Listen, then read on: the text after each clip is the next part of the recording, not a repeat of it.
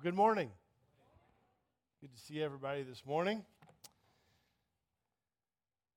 Let us pray before we look at the word here.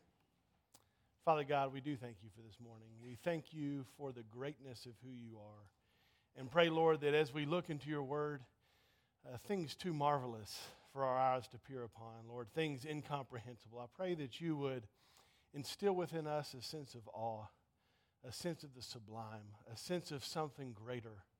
Lord, may we worship that which we know in truth, but the one who we will never fully comprehend. For your name's sake, amen. And so in the prayer, there's a little bit of a hint to what we'll be talking about today, along with the outline in your handout.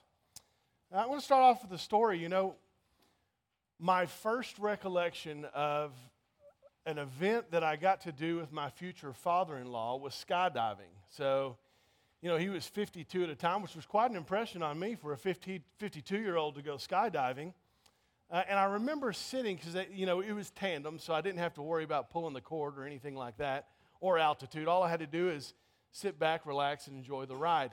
Well, as we're sitting there watching the film and they're telling us about skydiving and what we would expect, they tell us that it's likely that we won't remember anything at all, which was interesting to me. I thought that's a pretty steep price to not remember anything, but okay.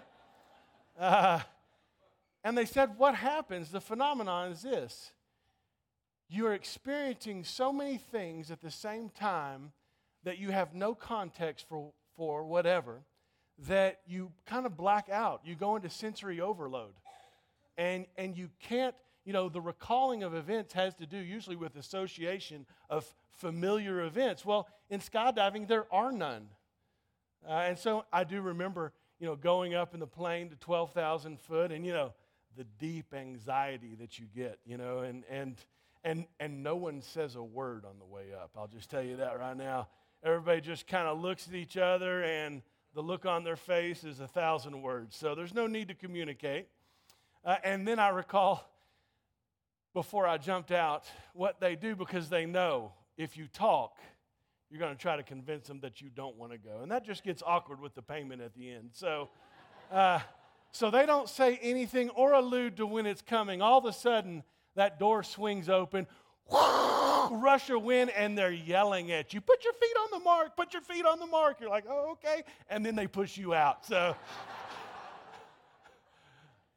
pretty crazy. And you know, I couldn't explain to you in words the feeling as we were doing rolls out of that plane. I wouldn't even know how to explain it.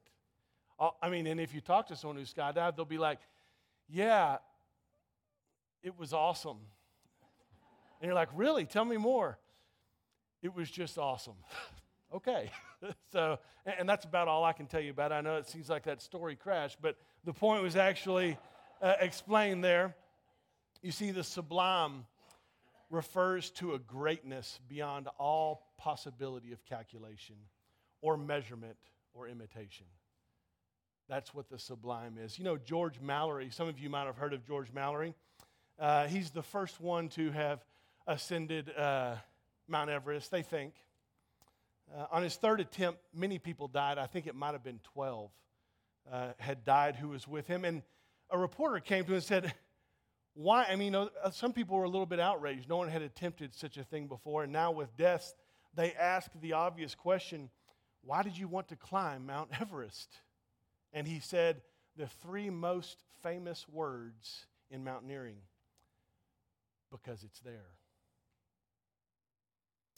Well, on the 8th of June, 1924, on their fourth expedition, their colleague, Noel Odell, was moving up behind Mallory and his partner, Andrew Sandy Irvine, in a support role. At around 26,000 foot, he spotted the two climbing a prominent rock step, and Odell later reported, I want you to hear his report, at 12:50, just after I had emerged from a state of jubilation at finding the first definite fossils on Everest, there was a sudden clearing of the atmosphere, and the entire summit ridge and final peak of Everest were unveiled. My eyes became fixed on one tiny black spot silhouetted on a small snow crest beneath a rock step in the ridge. The black spot moved. Another black spot became apparent, and moved up the snow to join the other on the crest. The first then approached the great rock step and shortly emerged at the top. The second did likewise. Then the whole fascinating vision vanished, enveloped in cloud once more. The men were never seen again. What would have driven men to such extremes, to a certain impending death? There are few who have the words to explain what drove them. Two of them are Englishmen from the 17th century. These two Englishmen decided to traverse the Alps, the Swiss Alps. And it's interesting, in their writings, they both speak about the horrors and harmony of the experience. I think they put Mallory's explanation of because it's there to words that can help us to understand what the sublime is. John Dennis was the first to publish his comments in a journal later in 1693. And he gave an account contrary to his former feelings, which he said, the beauty of nature is a delight that is consistent with reason. That does sound like a man who's not been in it much. Later, having been in the wilderness, he said the experience of the journey was at once a pleasure to the eye as music to the ear, but mingled with horrors and sometimes almost with despair. For those who have been in the wilderness, you're like, yes, that accords more with the truth of what the wilderness is like. Joseph Addison followed shortly after, and in 1699 he commented that the Alps fill the mind with an agreeable kind of horror. Addison went on to develop a concept of the sublime from his experiences in the Alps, and he said the sublime consists of three pleasures of the imagination, and he identified them as greatness, uncommonness, and beauty. Edmund Burke, a philosopher, and this is the last one, so stick with me here. Edmund Burke, a philosopher, took what they had done with their writings in the Alps, and he expounded on it more from a philosophical standpoint. And he said concerning the phenomenon of the sublime, the imagination is moved to awe and instilled with a degree of horror by what is dark, uncertain, and confused. The sublime may inspire horror, but one receives pleasures in knowing that they do not fully comprehend what they have perceived. He also comments on the physiological effects, the dual emotional quality of both fear and attraction simultaneously, like a moth to the flame, ever compelled towards it, and yet from the heat of it, pushed away simultaneously. That place is the place of the sublime. Edmund Burke also went on to write that the experience of the sublime involves a self-forgetfulness, where personal fear is replaced by a sense of awe when confronted with that which is unfathomable.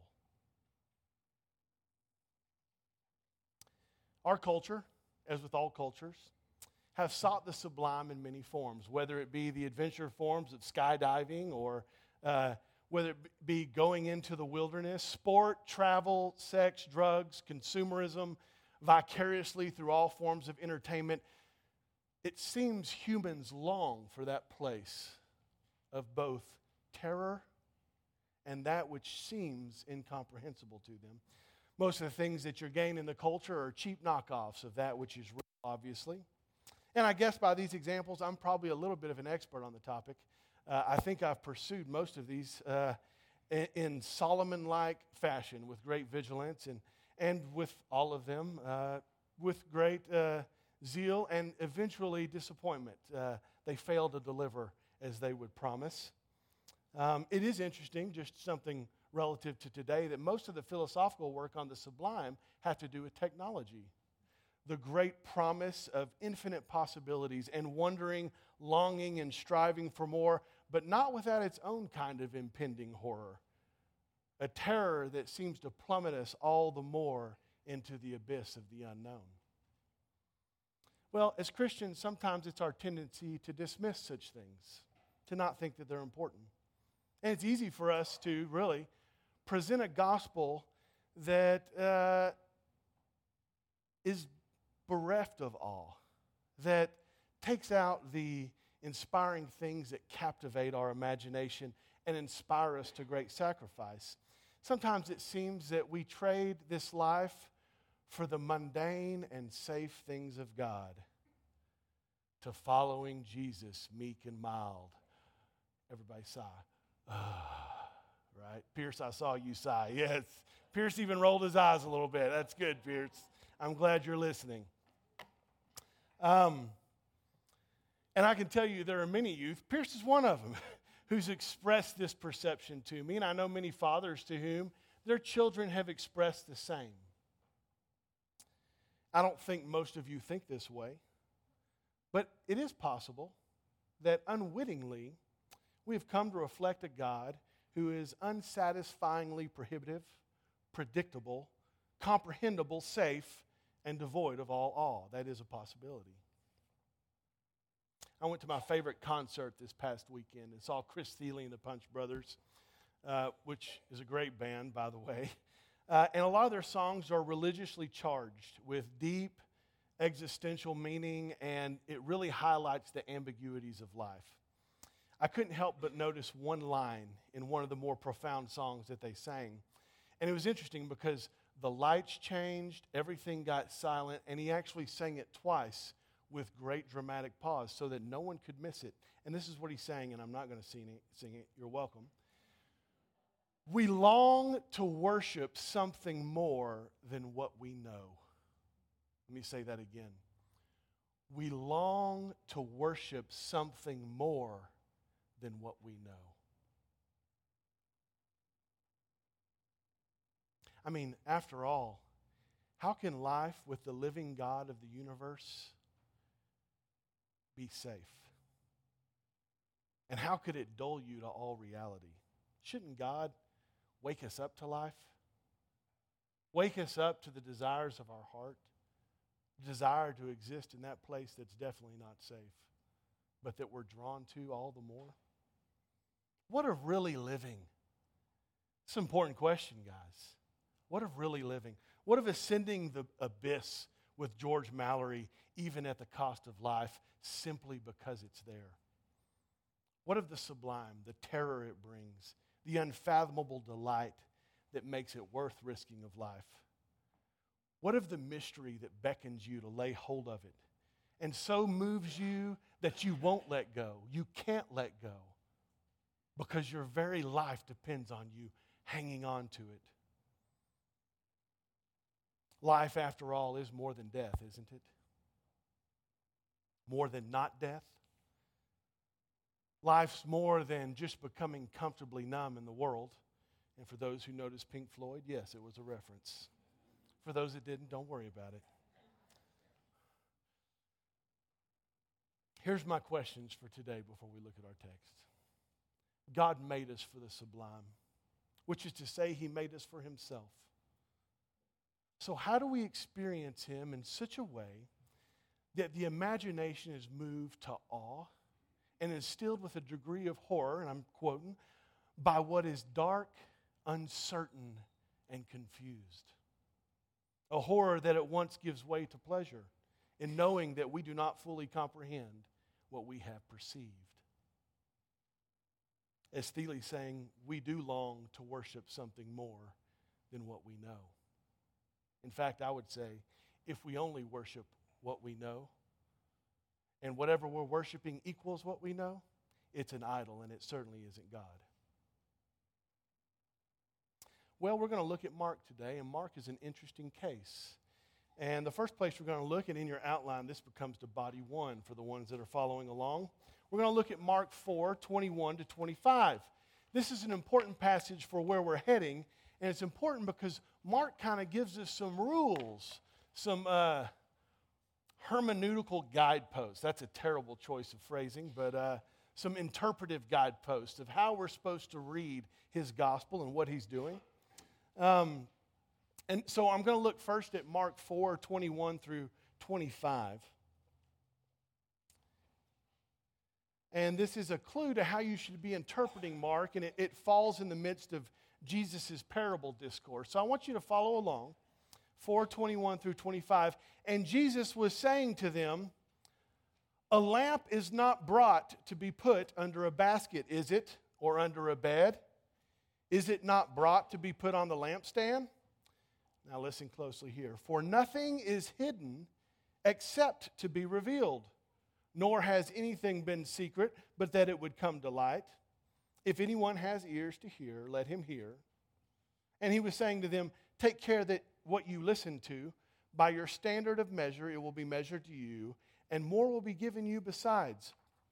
For whoever has, to him more shall be given. And whoever does not have, even what he has shall be taken away from him. So, in its context, it's a continuation of Jesus' answer about teaching in parables. And it's intended to address how we're to hear and understand the word as Mark is presenting it. And I specify Mark for this reason because if you compare Mark to the parallel passages in Matthew and Luke, you'll find that there's a very interesting difference, a difference that corresponds to the way that they wrote their gospel. So in Matthew and Luke, they draw a contrast between a present concealment and a future revelation, which they always make the point to explain the revelation. So they bring to light what was concealed. In Mark, and I want you to hear it in Matthew and Luke real quick. Just listen to the differences. Matthew says, there is nothing concealed that will not be revealed, or hidden that will not be known. And Luke likewise, for nothing is hidden that will not become evident, nor anything secret that will not be known and come to light. So you see there's a contrast. Something is hidden, but it's going to be revealed. Listen to the differences in Mark, and his gospel follows this difference all the way through. He's actually showing the intentionality of hiding. So hiding is a strategy for Mark. Listen to this. For nothing is hidden except to be revealed. In hiding it, so it is revealed. Nor has anything been secret, but that it would come to light. So there's an intentionality to hiding and making something secret, because what it does is it draws you in to the mystery. Any great teacher knows this. Create interest, and you will gain some learners. Well, this is what Mark does. And for the Jews in the first century, this is a very common form of educating, right? That's why Jesus spoke in parables. That wasn't uncommon. That was all too common. Something hidden that you had to search for, that you had to look for, that drew you in to a mystery. And in drawing you in, it comes to be revealed. Well, this is Mark's strategy. And it actually promotes revelation. And so we have to understand when we're reading Mark's gospel, he's intending to hide things so that we will look hard and understand. It's interesting, even those verses I read to you, does the lamp come? Is the lamp brought? That's actually not what that verse says. The verse actually says, its original language, does the lamp come?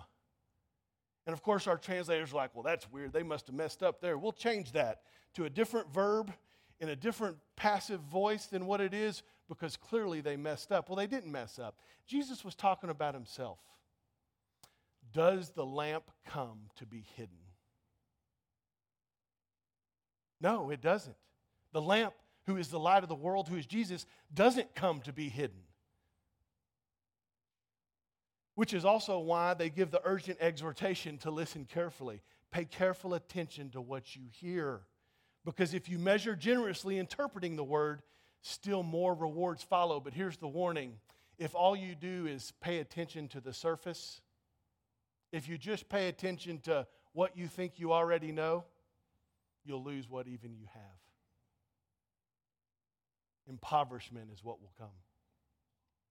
And I'd say this impoverishment might very well be from a loss of the sublime, from the mystery of God and who He is, the mystery of God in Christ that draws us all the closer to peer within the veil, to peer upon the abyss that both terrifies us and delights us, that which we'll never comprehend, that which is too great, sometimes even for words.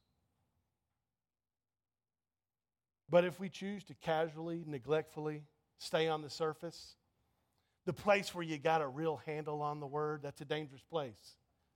I'd say we never have a real handle on the world. We're always striving to see deeper into God's word, to understand the great mysteries of old. But if we don't, even what we have will be lost. It'll be lost to the world of, I already got that. Wow, you already got God and the mysteries of God? That's amazing. my guess is it's a knockoff God. Rowan Williams, he's an extraordinary New Testament scholar. He champions this context and the approach of Mark. And I want you to listen to his words because I think he really captures this. He says this, throughout Mark's gospel, Jesus holds back from revealing who he is because it seems he cannot believe that there are words that will tell the truth about him in the mouths of others. What human words could tell of a man who is fully God? Let's just get real for a moment.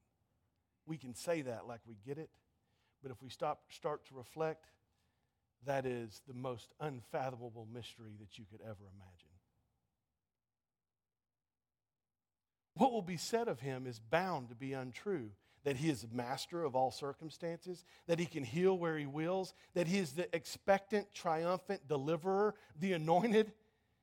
Listen to this quote. There's a kind of truth which, when it is said, becomes untrue. How in such a world could there be a language in which it could truly be said who Jesus is? Yvonne, I love it when you nod. It makes me feel so good. An old saint who goes, ah, yes, of course, the incomprehensibility of Jesus. Good for you. You know, the Jews of old wouldn't say the name Yahweh. They wouldn't say it because that was to make it common. And that was to make it like you knew what you said, the covenant name of God. And while they might know something truly, they never knew comprehensively. And so that was a word you didn't say. And it wasn't even written. It's funny, I've thought of that oftentimes, of making God and his names common and the danger that exists there. And as I'm driving back from Dallas into Lubbock, I see all these billboards. One of them, ironically enough, said Yahweh across it. I was like, that's funny. The covenant name that was not to made common was made into a billboard. And I'm sure the ones who did it thought they were doing great things for God. Have we made the things of God common? Have we made them altogether comprehensible? And in so doing, have they lost the import of what it is when we say God, the magnificence of it, that which is attractive and draws us as a moth to the flame all the more? Well, Mark is speaking in these terms. And Mark, it's interesting, in his gospel, he actually speaks more humanly of Jesus than any other gospel writer, but I think simultaneously he draws out the incomprehensibility of Christ more than anybody else too. So without further ado, let's look at our text for today. This will be Mark 6:45, and ironically enough, and I think it's ironic and I think it's hilarious, that if I told you I'm going to do a sermon on Jesus walking on the water, I mean, just be honest. How would you feel about like that? Oh, yeah, Jesus walking on the water. You know, that's a real common one, right? Right? They're out in the middle and Jesus walks on the water. And, you know, because we're, you know, scientifically minded, you know, only God could walk on water because you see, this is the natural world and he's manipulating it for the supernatural, which, by the way, no Jew would have thought of ever, or anyone in the first century. So we got to be careful putting that on the text because I don't know that it belongs, for one. Which is funny because it almost calls it, that's how I used to think. I'm just going to be honest. And I got called to account like, yeah, that's not the story at all, Jason. Have you even read it? Because that ain't really how it goes. Matter of fact, if you read the story, it's completely confusing. And it's funny because we have these filters that go, you start reading about the water, and you're like, oh, yeah, that doesn't make sense. We'll just cut that out, and I'll just keep going. Oh, that doesn't make sense either. Oh, well, here's what it is then. The moral of this story is, you see, Jesus was coming to him so that he could teach him, to call to him so that he could come. Y'all have heard that explanation of this one probably before? It's the most common one out there. You'll see the story doesn't fit with that interpretation at all, not even close. As a matter of fact, if that was the interpretation, someone really messed this story up real bad. Okay? So let's take a look at this story. And I know I was shocked by it, and I'm like, wow, the story I thought I knew everything about, that I knew absolutely nothing about. Nothing. So let's take a look. I'm going to give commentary as we go, and it will be pertinent eventually. So just bear with me, okay? Mark 6:45. Immediately, which by the way does connect this to the feeding of the 5,000, and he intends it to, and that actually does matter.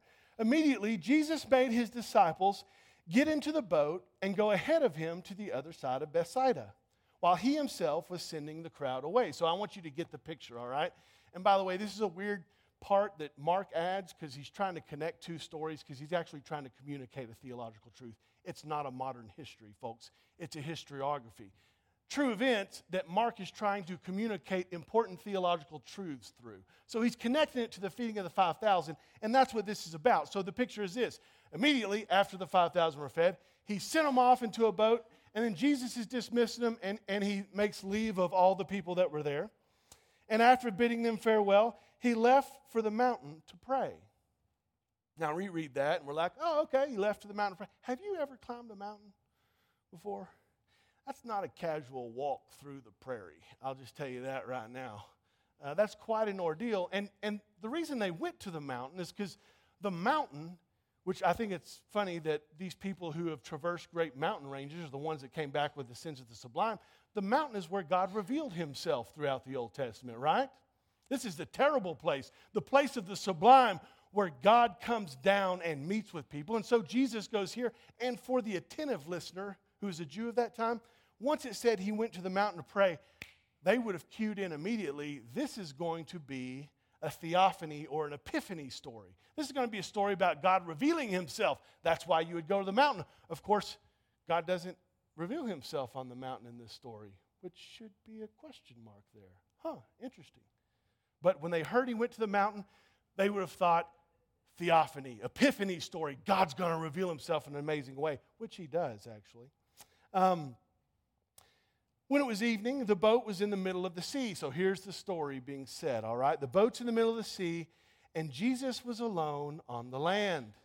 Now, so here's Jesus, seeing them straining at the oars. Okay, now with the mountain, this was going to be an epiphany story, okay? A story of God revealing himself, but something comes into the story that's curious. You ready? Seeing them straining at the oars, for the wind was against them. This "for" is an important thing because now it becomes a rescue story. And if you're a really attentive listener, people didn't preach through pericopes, they just read the whole book. It would have put you back to Mark 4:41, where, remember this story, ready?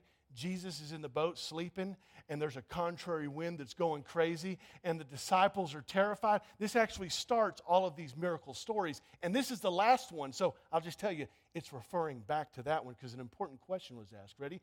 Jesus is in the boat, crazy winds and storms. They're terrified. They're like, Jesus, Jesus, how can you be sleeping? We're going to die out here. And do you remember what Jesus did? He rebuked the winds and the storm, and they stopped.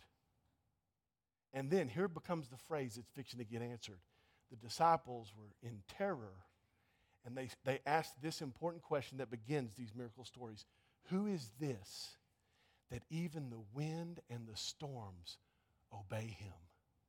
You see, that's what all the miracle stories are actually answering, is who this is. Well, this is the final story. They've experienced all these miracles, and it leads up to here where Jesus himself is going to reveal who he is, okay? And so when this storm came, this is actually in the other ones, it doesn't necessarily involve the wind. Jesus just reveals himself and they fall to worship. Mark's different, and he's attaching it to that question, who is this? And you're going to get to see something about the disciples too here. So he saw them straining at the oars because the wind was against him at about the fourth watch of the night. So that's like 4 to 6 a.m., really early, which means they had been struggling for quite some time. It was a dangerous, volatile situation. And he came to them walking on the sea. So you get the sense of he's going to rescue them, right? He came to them walking on the sea, right? So this next one is the one where it's like, yeah, your interpretation's wrong here. And he intended to pass by them. What? Hold on a minute. Wait. He intended to pass by them.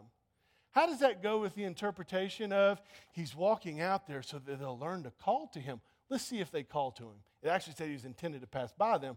Let's see if he calls to them, if they call to him.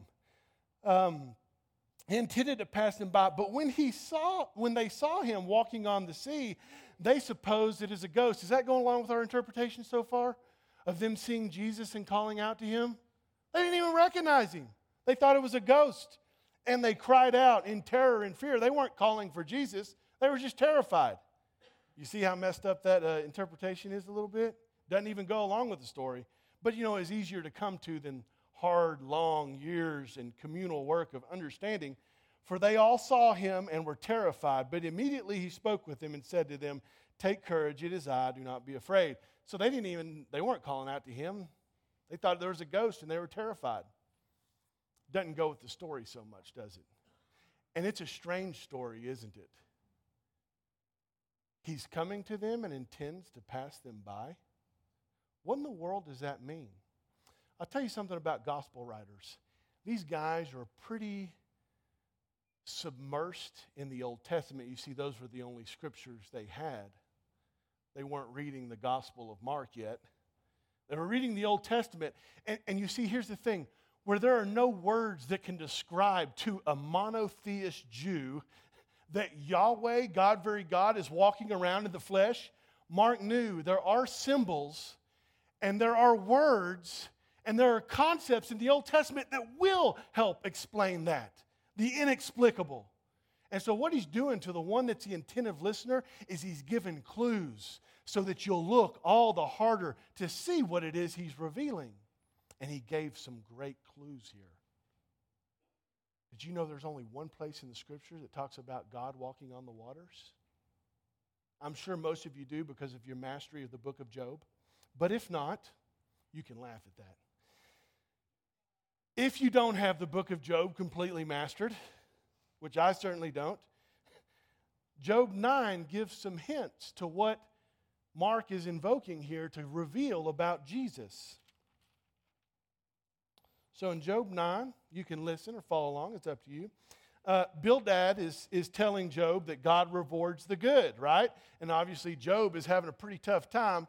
Doesn't seem like much of a reward. So there's a place of tension.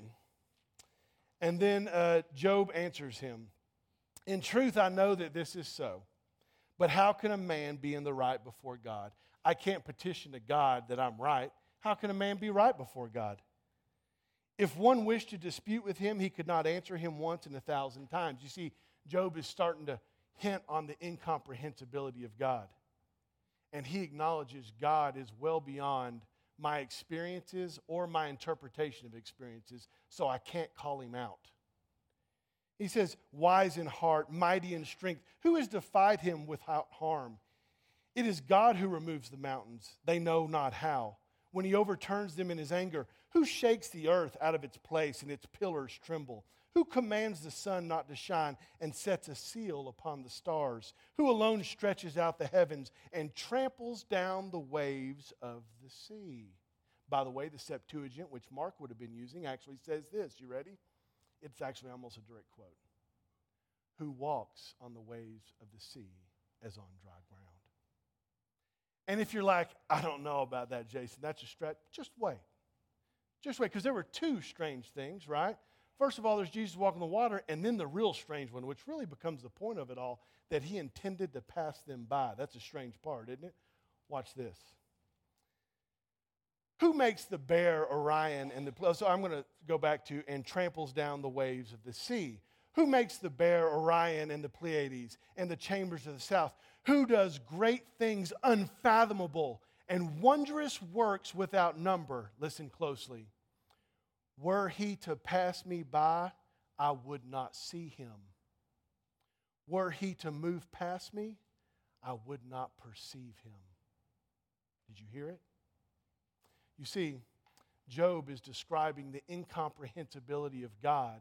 And actually, to the Jews in the ancient Near East, they had almost a technical term for God revealing himself in an incomprehensible way. Do you know what that technical term was? He passed you by. Do you know where they got it from? Exodus 33. When Moses is praying, "God, don't send me out with these people unless you go before me." You remember this one? And he prays that he'll show him his glory, that he'll reveal the incomprehensibility of who he is to Moses. And God says this, and I'm not going to read it off there because actually our translation pulls out this phrase because it says it so many times. Our translator made the the great decision that surely they didn't mean to do that, or they did, is the other option. In this case, I think they did, because to pass them by was a technical term to a Jew for God revealing himself in all of his incomprehensibility. So he tells Moses, Moses, I will, but you know what? You can't see me. You can't see me and live. No man can. So what I'm going to do is, when I pass by, like it says it so many times, it's really a distraction. When I pass by, I can't pass by and not hide you. So I'm going to put you in the cleft of the rock, and I'm going to pass by. But when I pass by, I'm not going to be fool of myself. I'm going to give you my backside as I'm passing by. So when I pass by, you can see me as I pass by. It's something like that. You're like, wow, that's a lot of passing bys. Yeah, well, for them, they knew what that meant. God's revealing himself. And matter of fact, in most of the places where theophanies occur, God's glory does pass by. So to the attentive listener, I want to read this again in Mark, and I want you to go, wow, look at that, would you? And then I'm going to show you something else it does that's even crazier. Are you ready? So let me read this story again. Here they are straining at the oars, for the wind was against them. That makes me think of the first story where the wind was against him, and they ask, who is this that even calms the wind? It's fixing to get answered, by the way. About the fourth watch of the night, he came to them walking on the sea, just like the incomprehensible God of Job who walks on the sea. Ready? And he intended to pass by them. What's the cipher for that? What did he actually intend to do in passing by them? I love it. I love you guys are interactive. He intended to reveal himself. Remember, this is an epiphany story of God revealing himself, and we thought he was going to reveal himself because he went to the mountain, but guess who God is? Jesus. Not that safe Jesus that you keep in your pocket to present for whatever you come to. That Jesus that is the incomprehensible God of the universe. You know, the Jesus we think we got a handle on. Let me just tell you about Jesus. It's real simple, really. I don't know that those two ever belong in a sentence together, Jesus and simple. Because after all, we're talking about the unsearchable God of the universe in the flesh. Well, you see, they had been with Jesus, eaten with him. Matter of fact, they'd been ministering with him. They had seen miracle after miracle, but he was so common to them. He was so common that when he came to reveal himself, they didn't even know what they were looking at. What is that? And it's funny, they're so dull. Let me rephrase that. We disciples are so dull, that's a better way, that even when he tells them, they fail to acknowledge. Watch this. So back in, they thought it was a ghost, so were he to pass him by, they wouldn't even recognize him. Well, this is what happened, right? Because he is the incomprehensible God of the universe.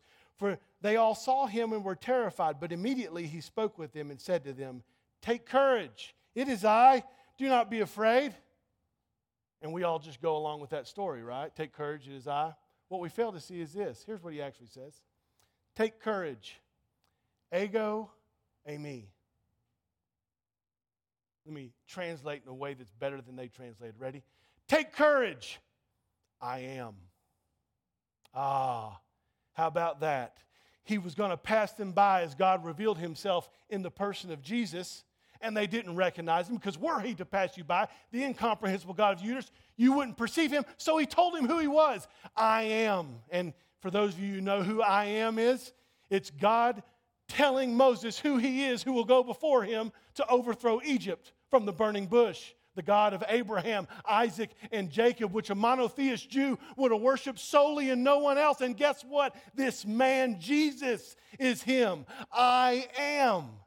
Do not be afraid. Well, you would have thought that we disciples would have just fell out of the place right then, right? Let's see about that. Mark doesn't give a real flattering presentation of disciples. Then he got in the boat with them, and the wind stopped, and they were utterly astonished. It's funny because this goes back to the other story, right? Who is this that calms the wind? Question mark, be curious. Well, here he passed by them, and they didn't perceive him as he walked on the water, and he told them who he is. I am the God of Abraham, Isaac, and Jacob, the covenant name. I am. And they were still amazed when he stopped the wind. You would have thought they would have understood who he was. And Mark makes a comment to make very clear that they certainly did not. for they had not gained any insight from the incident of the loaves, but their heart was hardened. Now, do you remember when I said, I'm going to connect this one to the story before, and it will end up being important? And I made some comment at the first, and you're like, Jason, come on, just get on with it. This is where it becomes important. The moral of this story was that they didn't understand the story of the feeding of the 5,000. How about that? Slow to understand. Slow to get it. You see, the feeding of the 5,000 revealed that Jesus was the good shepherd. And if they understood the good shepherd, they understood the good shepherd was God. And he was the Messiah. And he was the shepherd who would care for his people, Israel. He's the one that would draw them to himself, that would seat them in green pastures and feed them and teach them and lead them as a good shepherd would. You see, had they been perceptive, they would have already understood this is the one who the scriptures have been speaking of. God, very God, Messiah. But these things are too wonderful. They're the sublime. They're the things that are terrifying to say that God exists as a man here before us. Things too wonderful to even speak of. Well, this is what Mark is revealing. He's revealing the incomprehensibility of Christ and the disciples' failure to recognize that he indeed is God.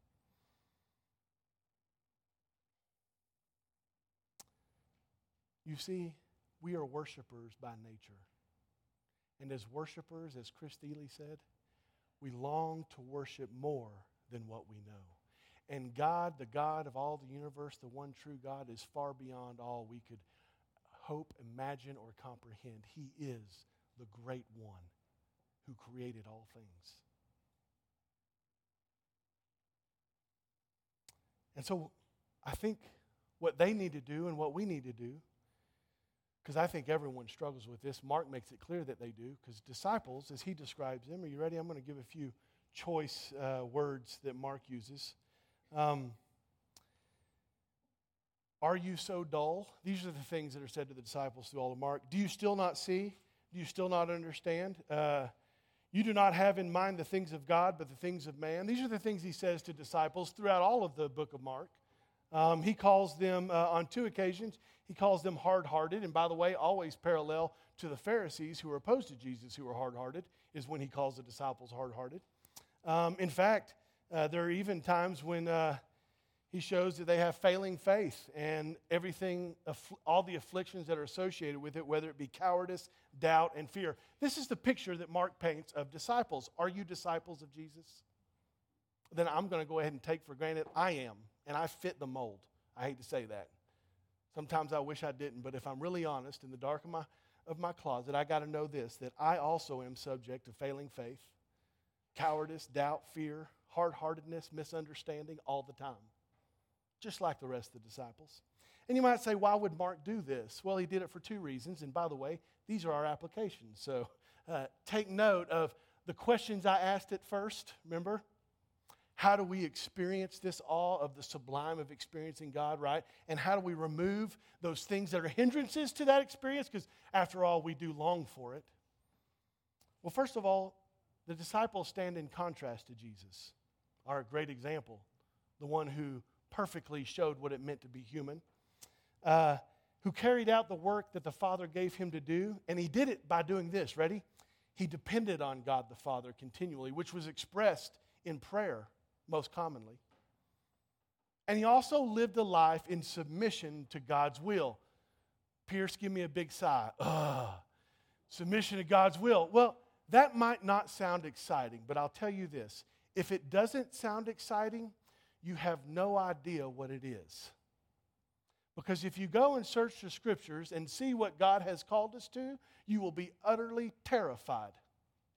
And if you look at the one whom we're said to be disciples of, who we follow, and you look what happened to him in crucifixion and rejection and him being considered the scum of the earth along with Paul and everybody else, you will be mortified at the prospect of following the will of God. That's terrifying. Right? Some of you that have wrestled honestly with that, that's a terrifying prospect. And you realize when you're measuring that, when you consider the building a building and what it's going to take, and you look at your own life, you're like, I'll lose everything in that pursuit.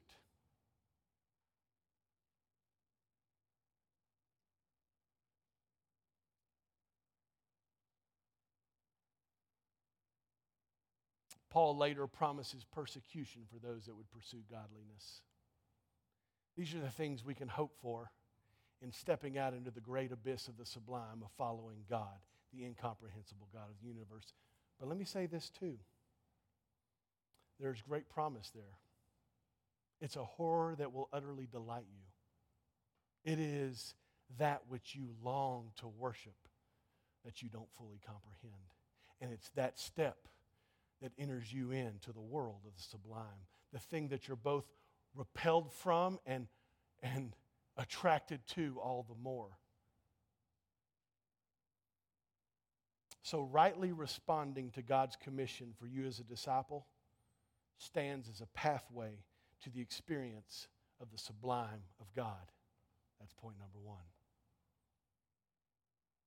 Rightly responding to God's commission for you as a disciple. To be a disciple, a follower of Jesus, and to make disciples. That will enter you into the experience of the sublime of God. Well, the disciples, by contrast, it's funny. I want you to think of yourself here. They are chosen. They're given authority to carry out the work of Jesus and even do it alongside of him. And yet still have misunderstanding, hardness of heart, lack of faith, and fearfulness. And yet their path will be dependence on God and a recognition of their own propensity to failure. That's where they're going to have to start, because you start with a right assessment of you, right? An experience of God automatically gives you a right assessment of you. If you step out there into the great abyss of following God's will, you're going to figure out one thing really, really quick. You know what it is? You are wholly insufficient for the call. You are needy. You are desperate. You are faltering and you are failing just like every other disciple who went before you, which, by the way, therein lies some encouragement. That the ones who were faltering and slow to understand and who were failing in faith, who were hard-hearted, these are the very same ones that God decided to begin his great ministry of reconciliation of all the world.